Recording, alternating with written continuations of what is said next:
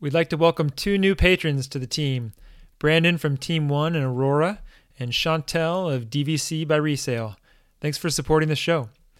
We've added a couple perks to being a patron. Patrons receive full episodes in advance, articles and resources from the shows, and we did our first Coach Your Brains Out Zoom talk where we talked about feedback. It was cool getting to meet some of the listeners and patrons, and we'll definitely be doing more in the future as a way of thanking all our wonderful patrons. To learn more, visit patreon.com/coachyourbrainsout. Welcome to Coach Your Brains Out, the show that explores learning from the top minds in volleyball and beyond. With your hosts, John Mayer, Billy Allen, Andrew Fuller, and Nils Nielsen. We're excited to have back on the show with us UCLA and U.S. men's national team head coach John Speraw. John, thanks for joining us.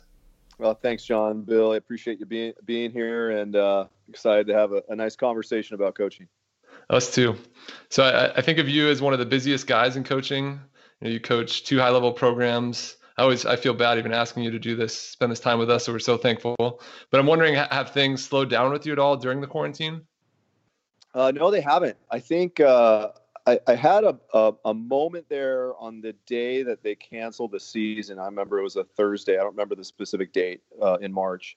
Mm-hmm. And I packed up my office and I was driving home and I was thinking, gosh, I might actually slow down here for a bit. And man, I was dead wrong. It's been interesting to me just to see how the pace of everything has actually increased. I think there's been so many different chaotic moments and creation of plans that then a week later aren't useful anymore, and you got to create a new plan. And it started probably with the guys overseas and just trying to get them home and talking to them a lot and a lot of concern and anxiety about the growing COVID situation, particularly in Italy and Poland, and trying to do what I could. I couldn't do much, but lots of conversations. And then the cancellation of the season and what that did emotionally for the guys, and then trying to figure out how to get into the online learning environment. Because at UCLA, we're in the quarter system. So when that happened in March, I think a lot of schools were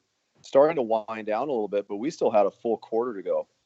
And then the budget situation at USAV and looking at the Olympics and what does that mean? And even recently, this last week, there's been some things going on at UCLA with its Under Armour deal, and then the restrictions of Americans going to Europe, and are our guys going to be able to go play overseas this year? And what does that look like? And having some emergency meetings regarding that. And then, of course, today, Stanford dropped its men's volleyball program. So it seems like this whole process has just been one chaotic, panicked moment after another. And so it's been interesting to see just the pace of everything and the chaos. It's been quite a bit.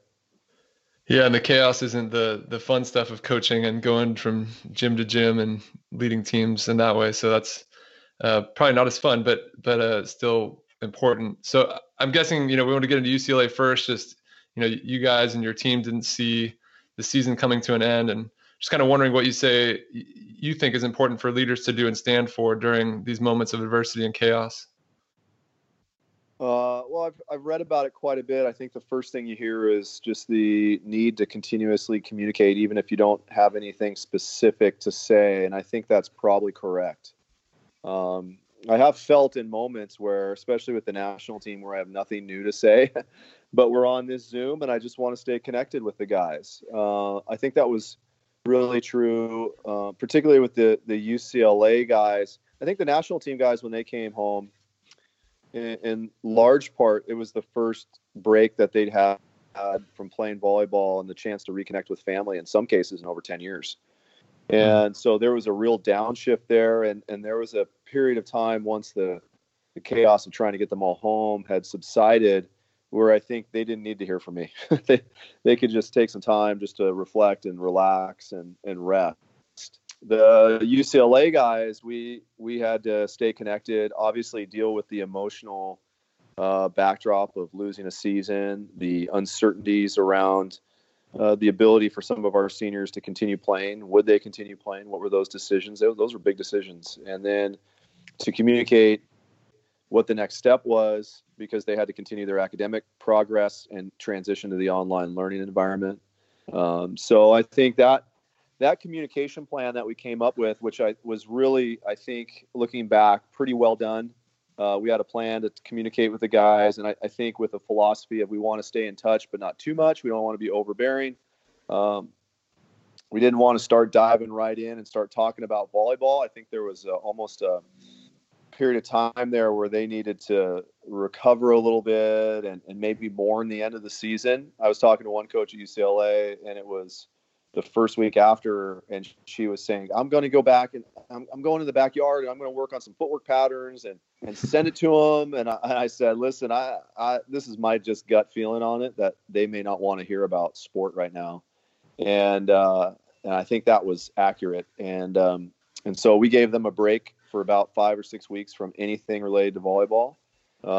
We did some team culture stuff. We were reading Legacy, the book Legacy, as a team this year. So we finished up that project and did some basic life skills things for guys. We had Micah Ma come on and talk about what it was like to transition into the professional volleyball realm. What was it like for his first year? And some other alums come in and talk a little bit about internships and resumes and things they did during their collegiate years to prepare for the next step. So we had a series of speakers that we did once a week, but nothing related to volleyball. And then staying, of course, connected individually and with our own. We had small groups we divided the team into with a team leader of each group. We had a different leadership model we were using this year. So we still had some small group sessions, and we interspersed those so we weren't overwhelming the guys. And those types of communication patterns, we had coffee with coach every morning at 9 a.m. where it was like, hey, it's the beginning of the week. Get up, shower, shave. Like you're still, don't sleep till noon because you're at home. And let's get moving. And then we had these individual group meetings scheduled throughout the week. I think it ended up being really, really effective. Yeah. Yeah, it sounds like you're on it. I think something I struggled with is I really like clarity, and I think of good leaders, they maybe have this clear vision of what's ahead. And I struggled with I know things are going to change so much. So if I say something, that has anything behind it, is it going to even stand for anything? So I guess, how did you navigate that? I think you navigate that with, I think it's fairly consistent with some of my own philosophies, particularly as it relates to mental toughness. And that is being prepared when things don't go well. I think all of us as volleyball coaches or coaches in general, we spend a lot of time training when things don't go well. I mean, we're going to be in system, that's great, but a lot of winning and losing volleyball matches is about when the ball's off the net, and how do you handle that chaos? And I think for me, in terms of, as you guys know, I just am really into the mental side of the game, and I think there's a lot of it that goes into preparation for when things go awry. At the top of John Wooden's pyramid is competitive greatness, and I've always, if I had one more question to ask Coach, I'd ask him to define, be your best when your best is needed. When is that? And I'm pretty sure he would answer, be your best when your best is needed is when things aren't going very well or under pressure. And I talk about that a lot. And I prepared the guys. Maybe this is a little bit of my own background. Obviously, I was a science major, microbiome guy at UCLA, but I was paying attention to COVID, and I was starting to prepare them. Weeks in advance, I was like, hey, this is a potential problem. This is what I'm hearing about from the guys in Europe.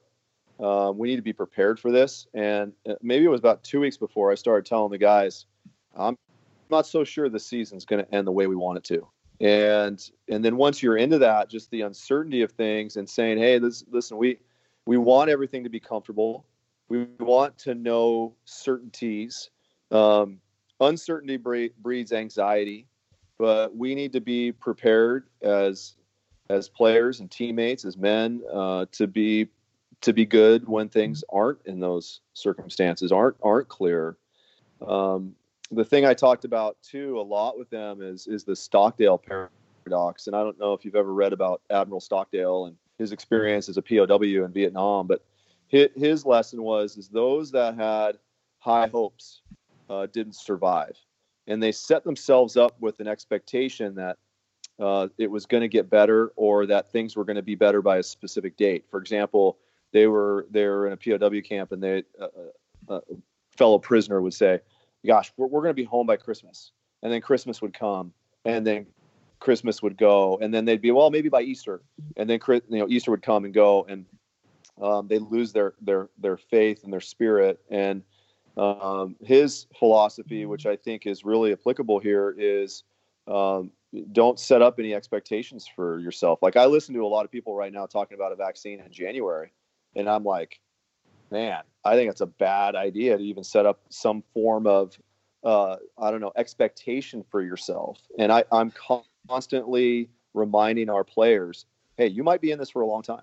You don't know if we're even going to be back next year, and to just prepare be prepared. Be prepared for further adversity, and know that we're all here to support you in this challenge, and we're all in this together. And we have to be the tough ones, because a lot of people are setting up high expectations, and a lot of people are going to be disappointed. And for you and your family and your team, you have to be the one with some resolve and some maturity about your understanding that life isn't fair, and that things are tough, and that things are uncertain, and you have to thrive in that environment. And you have to be the one that really stands up for you and your family. No, I think it's a really important point. And I've found myself a lot, wanting to fast forward and look for the good. But it was actually during the quarantine, watching a Ken Burns Civil War documentary, and they thought, the Civil War is going to be 30 days, 60 days is going to be a quick thing. We end this thing. And, with our scope of history, it goes 5 years and, 600,000 people die. But just how when you're in it, when you're so zoomed in, you don't know what you're in for. And, it's just to take that perspective is important in these times. Mm-hmm. Yeah. Well, I mean, I look back, listen, I am optimistic. I know the smartest minds on the planet are working on a vaccine. But then I also know the fastest vaccine that's ever been done in history took 4 years. 4 years. Yeah. Yeah. And I read about Moderna and their mRNA vaccine that received, they got some antibody responses, but an mRNA vaccine has never been done in history. And I just think we're hanging our hat on this moonshot. Well, I mean, I hope so for all of our sakes and the sake of our economy and the lives involved. I mean, we all have these hopes. I'm constantly reminding my wife and my family that, we have to be prepared for this to get a lot worse. And we have to be prepared for other things to happen too. Like, it wouldn't be shocking if something else happened along the way here, a real bad flu season, an earthquake. These things aren't usually in silos. And I think we just have to be really, really diligent and not depressed.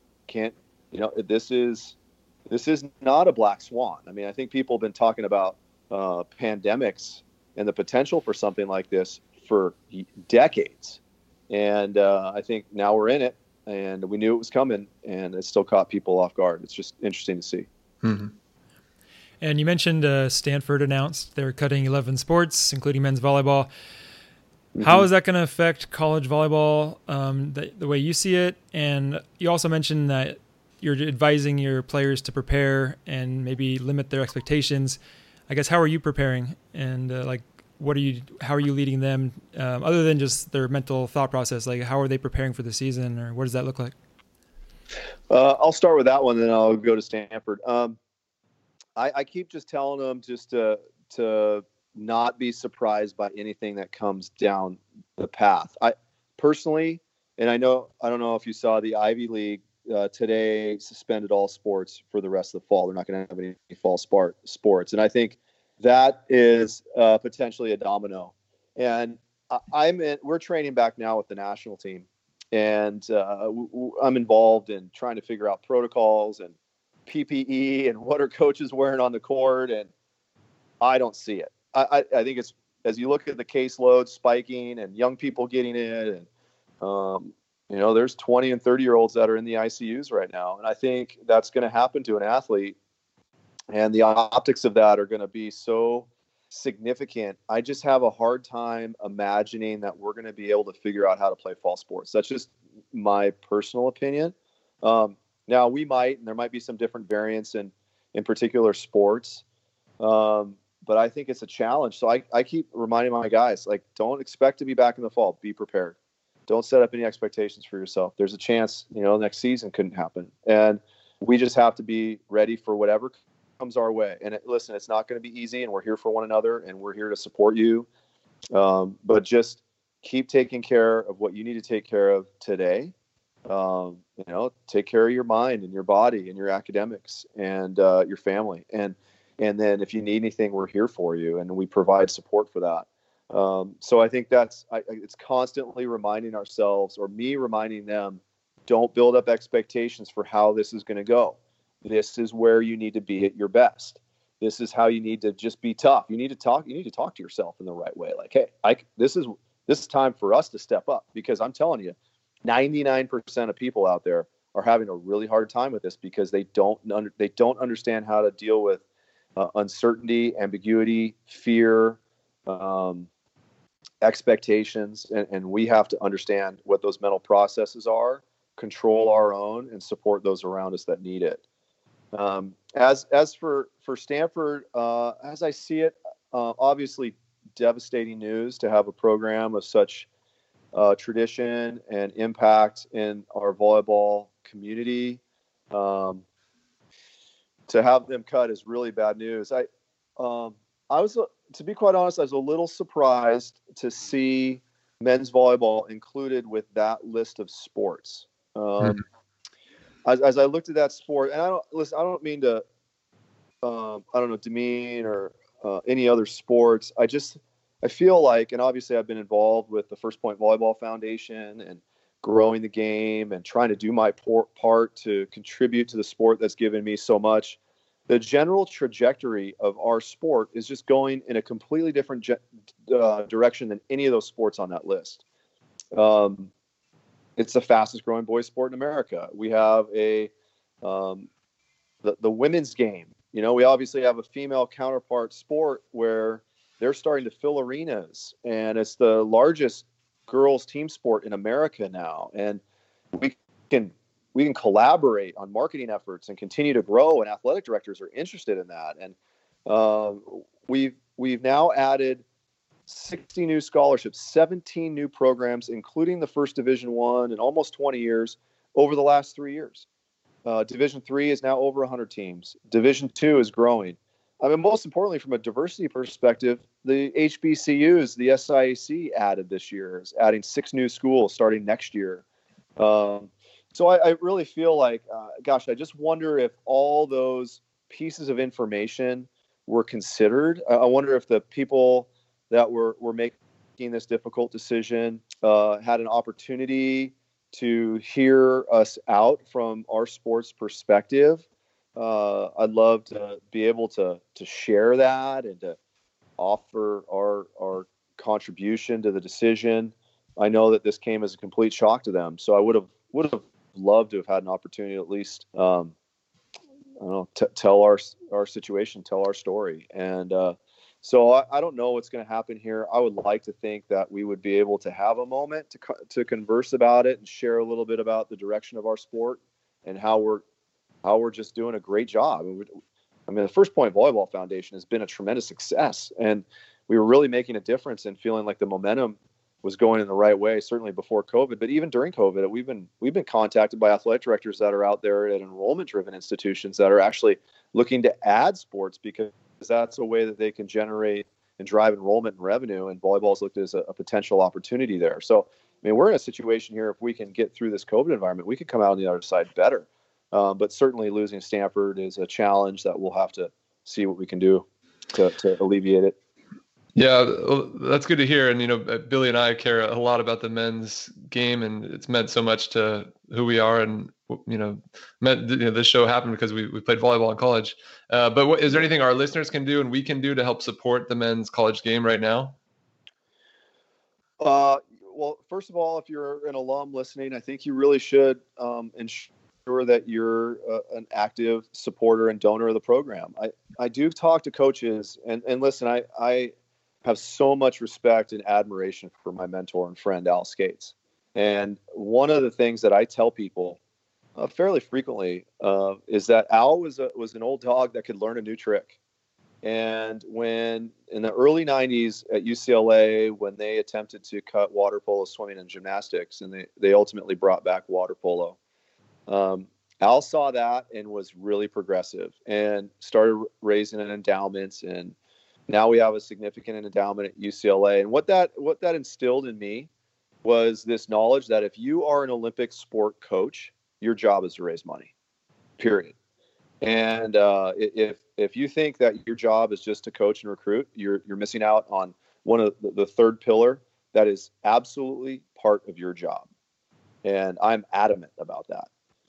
And if you're not actively involved and have a strategic plan for how you're going to grow your own personal endowment at your institution, I think you're doing your institution a disservice.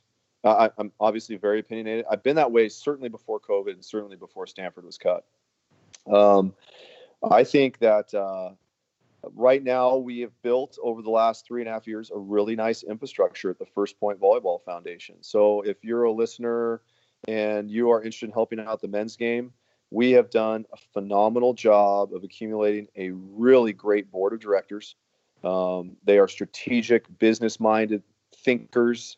I think they're very talented, and we've been able to deploy capital and execute on a strategic plan that's making a difference in our sport that I think for a long time we looked for USAV to do. And I think USAV has a lot of hats. They have the national teams and trying to win gold medals, and they have tournaments and events they're trying to run, and a high performance program they're trying to run, and regions and grassroots. They just have a lot on their plate. And I think all of us in the men's game in particular have wanted for a long time some leadership to help grow the game. And I think what we've learned from doing this is that we can provide that through the First Point Volleyball Foundation. I just minutes before I got on this call with you, I was on a call with the high school growth committee, and we're just taking lessons that we're learning in Colorado and Ohio and Utah and these states that are trying to grow boys volleyball and get them to be sanctioned by the state. And we put a Slack account together. We're sharing resources.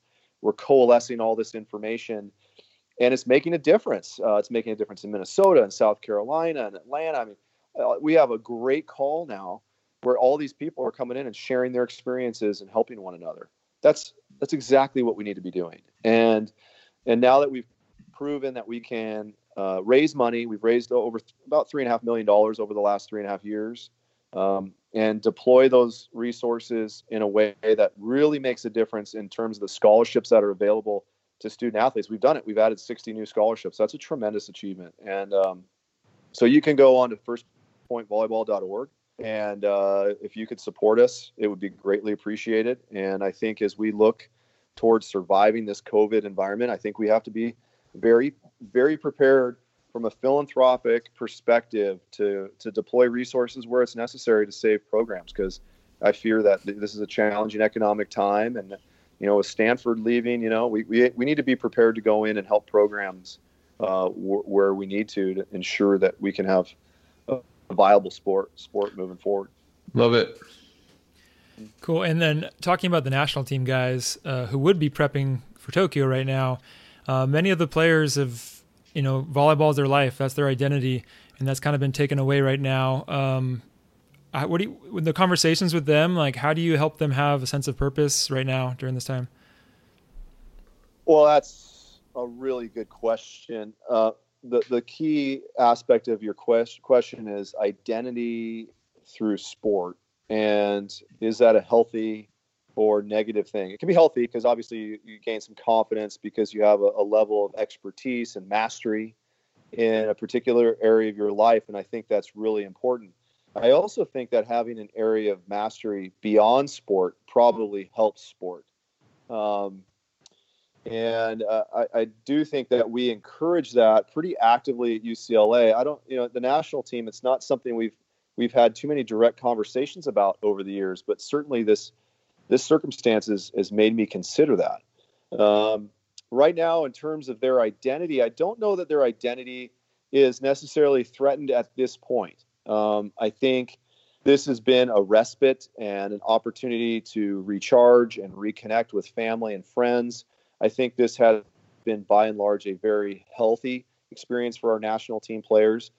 It's recharged some of their batteries. And I don't know, in some cases, you wonder if it's shown them that maybe they want to do something else. I mean, it'll be very interesting to see how our players look back on this moment and reflect a year from now about what that's done for their motivations. I think some players are responding very, very well. They're self-motivated. We're scattered all over the place. So a lot of them are in Hawaii and Chicago and Indianapolis and Ohio. We're kind of all over. And so they've been forced to build home gyms and stay in shape and try to find a local gym where they can touch a ball and get ready for their pro seasons. But I think, just to answer your question, I think it's, at this point, it's been healthy. I think your question becomes a little bit more prescient if we go through another year and the pro leagues don't function and they start going bankrupt because sponsorship dollars aren't there, or the prevention of fans coming in and ticket sale revenue loss. And I know that a significant number of our players lost quite a bit of money last year because the sponsors couldn't pay out anymore. And obviously they're sharing that experience with a lot of Americans who've lost their jobs. And, if we go too much further into this without a therapeutic or a vaccine, and this continues to be a severe situation, and they lose more of their opportunities to be a volleyball player, to generate revenue and support their families through their profession, then I think then you really start getting to this existential conversation with yourself about what you need to do next, who you are, what you're about, and your ability to master other areas of your life. So I think it's a really interesting topic of conversation. Sometimes I look at some of the other players in the world and I think, gosh, if you're a player from some of these countries with a lot less economy, or you haven't been able to be in a position to develop your own education and prepare yourself for the next step in life, like these players, volleyball is everything. Like it's their ability to literally feed their families for maybe the rest of their life. And there's certainly a certain level of motivation that those players have. I think it's outweighed by our ability as Americans in general, not totally, but most of us are coming through the educational system and we have some level of mastery beyond sport that's beneficial for our sense of self and who we are and our ability to be confident in challenging times. Yeah. A lot of good stuff there. Well, we wanted to move on to some social injustice and get into that topic and how you've handled it. We have this worldwide pandemic, and then on top of it, there's this historic, awful event, the murdering of George Floyd. So wondering how you approach that topic, the topic of systemic racism, with your teams. Really challenging. I tell you, I didn't really know. And I don't know if you saw my Instagram post about this issue, but it was I wrote essentially exactly what my thought process was. It was understanding the severity of the situation, recognizing that we have 6 black players on our team at UCLA, which is probably the most of any team in history, I would imagine. And understanding that there is a significant percentage of our players that might be in a really difficult position, but not really knowing what to say about it.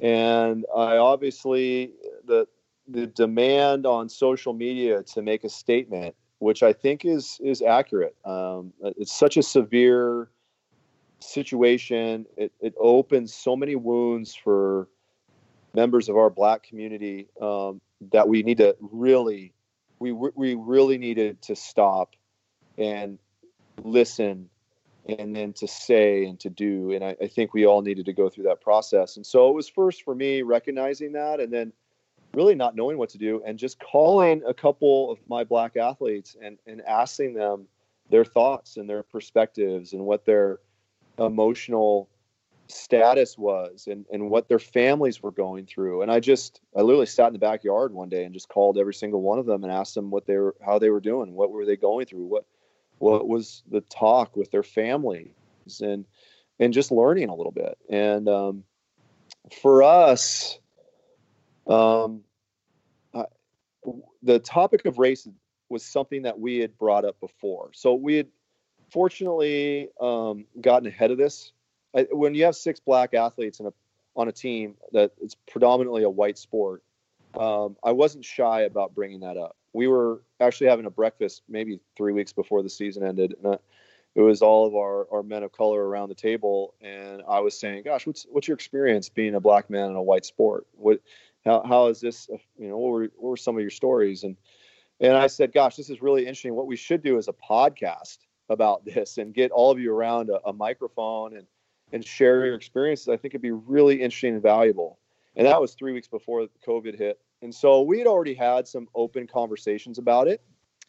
And so I think that was super helpful because I feel like, and based on some, just talking with them and some parents, I feel like they felt respected and loved. And so I think that helped mitigate to some degree the fallout. Well, I shouldn't say that, because obviously they had an emotional response to what was going on, and families were affected, and there was deep emotional responses going on. But in terms of how we handled it as a program, I think we did a good job. I think we were ahead of it. And so I think by reaching out, having some open dialogue, and then after the quarter ended, we had a team meeting on Zoom where we had assigned a movie to watch. We all watched a documentary, and then we all got together and then just had small group discussions about it, talked about it. So I think having these types of individual conversations, constant communication from me to my black athletes, opening up the discussion as a team and talking about that, I think has been, I think, effective in ensuring that our athletes know that we're there for them and that we're hearing their story and understand what they're going through, and doing whatever we can to support them, and hopefully in the future take action to make a difference in the society at large. So we're in the middle of that process. That was part one of our conversation with John Speraw. Join us next week as we talk more about leadership during adversity here on Coach Your Brains Out by Gold Medal Squared.